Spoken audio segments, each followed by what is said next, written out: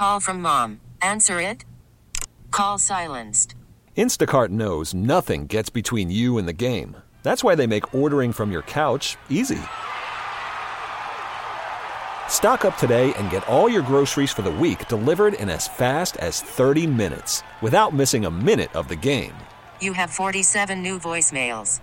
Download the app to get free delivery on your first 3 orders while supplies last. Minimum $10 per order. Additional terms apply.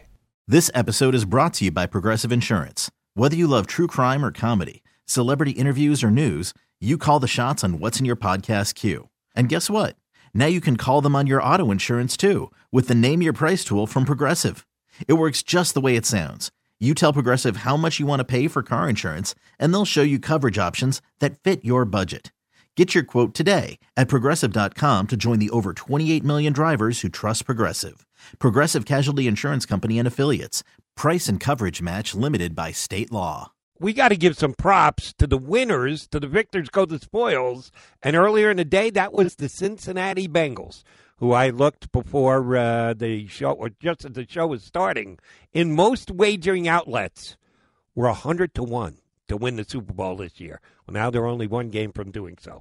A guy who's had a front row seat for it, he covers them day in and day out for the Cincinnati Enquirer. Charlie Goldsmith joins us here on CBS Sports Radio. How's the party going in Cincinnati, Charlie? The tunnels of Arrowhead Stadium in Kansas City reek of cigar smoke. It's become the Bengals' tradition after they've won the AFC. After today, Burrow brought it from LSU here to Cincinnati, and, well, today's just another day for them to celebrate.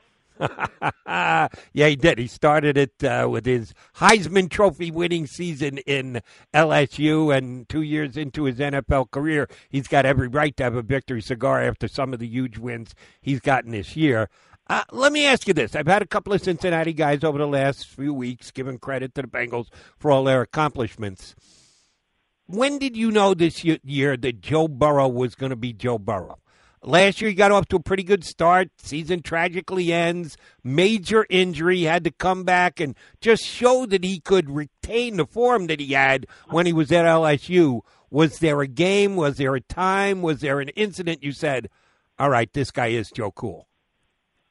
It's good that you phrase it like that, because at the beginning of the season, coming off that knee injury, Joe Burrow wasn't Joe Burrow, and Joe's been the first one to say this. So much of his game is his elusiveness in the pocket, his ability to extend plays, and his gift, his ability to make those throws on the run. He straight up couldn't do that. He says until the bye week. If there was a moment where Burrow really started becoming a top 5 quarterback, it was the second half of the Bengals game against the 49ers on December 12th. Bengals ended up losing that game in overtime, but Burrow made these ridiculous throws, extending plays, acting like a superhero, acting like a basketball superstar, just carrying a team with these incredible degree of difficulty plays, one to chase in the back of the end zone, another to chase down the sideline. And that was the moment where Zach Taylor said, you know what? I think we're ready to start throwing the ball 40 times per game and really go all in on Joe. And they did. And you know what? It worked. It surely has, as of right now, with the unbelievable appearance in the Super Bowl. 30 years without a playoff win. Now they've gotten 3 in succession. Marvin Lewis kept making the playoffs and kept coming up short when he got there. Not the case with this team, and Burrow certainly is the lead dog. But you got to give the coach a lot of credit. I was the guy who last year here said on CBS, he may have saved his job because of Joe Burrow's injury, because they were on the way to another bad season after his opening very poor season. And I thought the seat could get pretty hot under Coach Taylor's rear end. They rightfully kept him in place. Did at any time he reference that during the year to say, I appreciate the fact that they've just given me year number 3, and then gone out and done what he's done? He straight up said that. He said the majority of ownership groups wouldn't have kept him because there wasn't enough proof of concept due to the injuries, due to Burrow's injury, due to the lack of talent on the roster. Zach Taylor's growth is one of the biggest storylines with the Bengals. He told a story on Friday about game planning for his 10th game as a head coach. They were facing Aaron Donald and the Rams. He remembers it was 1 a.m. All of the play call sheet for the week was supposed to be done. And he was sitting there with the offensive coordinator, and they had nada. He said, you know what, I'm going to write this down. Remember when we couldn't come up with a single play to go up against the Rams? Because he believed there was going to be a moment. They would look back at that and laugh, and look back at that and say they have so many options and answers for any team they play. Now's the perfect moment to do that. Zach had the answers to top the reigning AFC champs. Did and has come up with a huge victory today. All right, need your take because I've been pretty strong on this all day. Kansas City Chiefs, I don't want to take anything away from the Bengals, but the Kansas City Chiefs did a pretty damn good job of shooting themselves in the foot today with that final possession at the end of the first half. Kudos to the Bengals for sniffing it out and having the guy covered in the flat. You know Tyreek Hill is somebody that Mahomes is probably going to target. But I'm sorry, that's just a dumb play. You have to throw the ball in the end zone on that play. Am I shortchanging the Bengals for making the big defensive stop, or I'm right to say, what the hell was Patrick Mahomes thinking? Mahomes made some mistakes in the second half, throwing an interception to a defensive tackle who was right in front of him, throwing the ball in contested windows down the stretch in the fourth quarter. He looked like the player who was the less experienced quarterback in these moments. But the Bengals did a game plan. They made a switch at halftime to a game plan they'd never used this season, ever. They basically came up with a three-man defensive line with a spy who would either drop back in coverage or, after 4 or 5 seconds, just blitz right up the middle.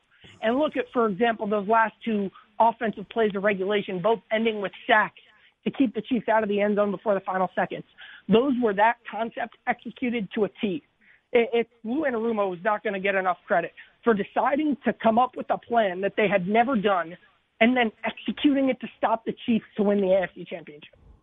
Yeah, it was outstanding smarts and outstanding effort by the Bengals. Certainly Joe Burrow is getting all the accolades and love that he should. Jamar Chase had a rookie season off the charts. Oh, let me go there first. I've, again, asked this a couple of Cincinnati guys, see if you've got the same type of take. I remember, and it hit in a national show, which means it was an actual pretty big story because I had people calling me about it here on CBS Sports Radio. Jamar Chase had a pretty good case of the drops first couple weeks of the preseason, and people were second-guessing that Bengal pick. Was it as big a story in Cincinnati as it seems to be? Because if guys are calling me on a national show about it, I figure it's got to be an even bigger story in Cincinnati. It was the talk of training camp. Everywhere except in the locker room, it felt like they isolated that narrative and put Jamar in a bubble, and really to maintain that confidence they had in it. Listen, no one was more confident in Jamar than the Bengals. Zach Taylor made the biggest risk of his career by advocating for Cincinnati to draft Jamar over Penei Sewell and take the safer bet in shoring up the offensive line. That draft pick had to work. We're talking about Zach being on the hot seat. If it didn't, we're having a very different conversation right now. So they believed so strongly in Jamar from the start that a slow, rocky training camp, in their mind, wasn't going to impact them much at all. And Jamar is a top 5 wide receiver in the NFL right now. He didn't have an explosive day, but when you go back and watch the game, you'll see, aside from Burrow, there was nobody on either offense who was impacting the game plan on a snap-by-snap basis as much as Jamar. How big and I was giving credit to Burrow and to Jamar Chase and Zach Taylor, how big a contributor has Evan McPherson been for this team? Again, I'll tap into your Cincinnati knowledge from at the time. I've been doing a sports talk thing for 30-plus years, and it never fails.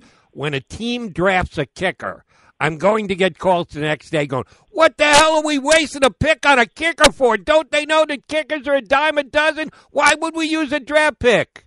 They used a draft pick on Evan McPherson this year, 5th rounder. I'm guessing they're not regretting that at all.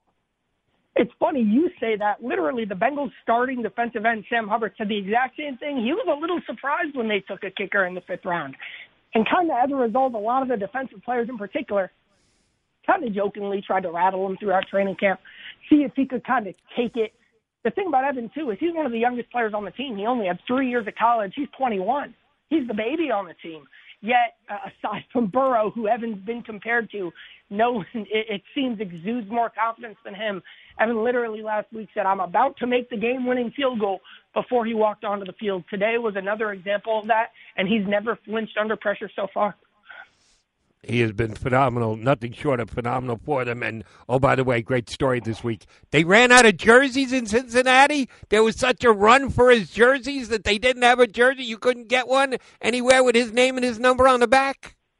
I'll tell you how popular Evan McPherson is. Do you want to guess whose jersey Zach Taylor's sons wanted for Christmas? That's him. That's it. More than Joe Cool? More than Burrow. Wow, that is saying something. All right, so the Bengals have accomplished what they've accomplished. Win against the Raiders. Great game, exciting game, right down to the wire. Certainly last week against Tennessee. McPherson's got to kick the game-winning field goal. Doesn't get any more exciting than that. And then today's game, coming from way behind at half and doing what they did in the second half. They haven't been to a Super Bowl. A lot of teams haven't been to a Super Bowl before. It is a different type of achievement, different type of atmosphere, different type of game.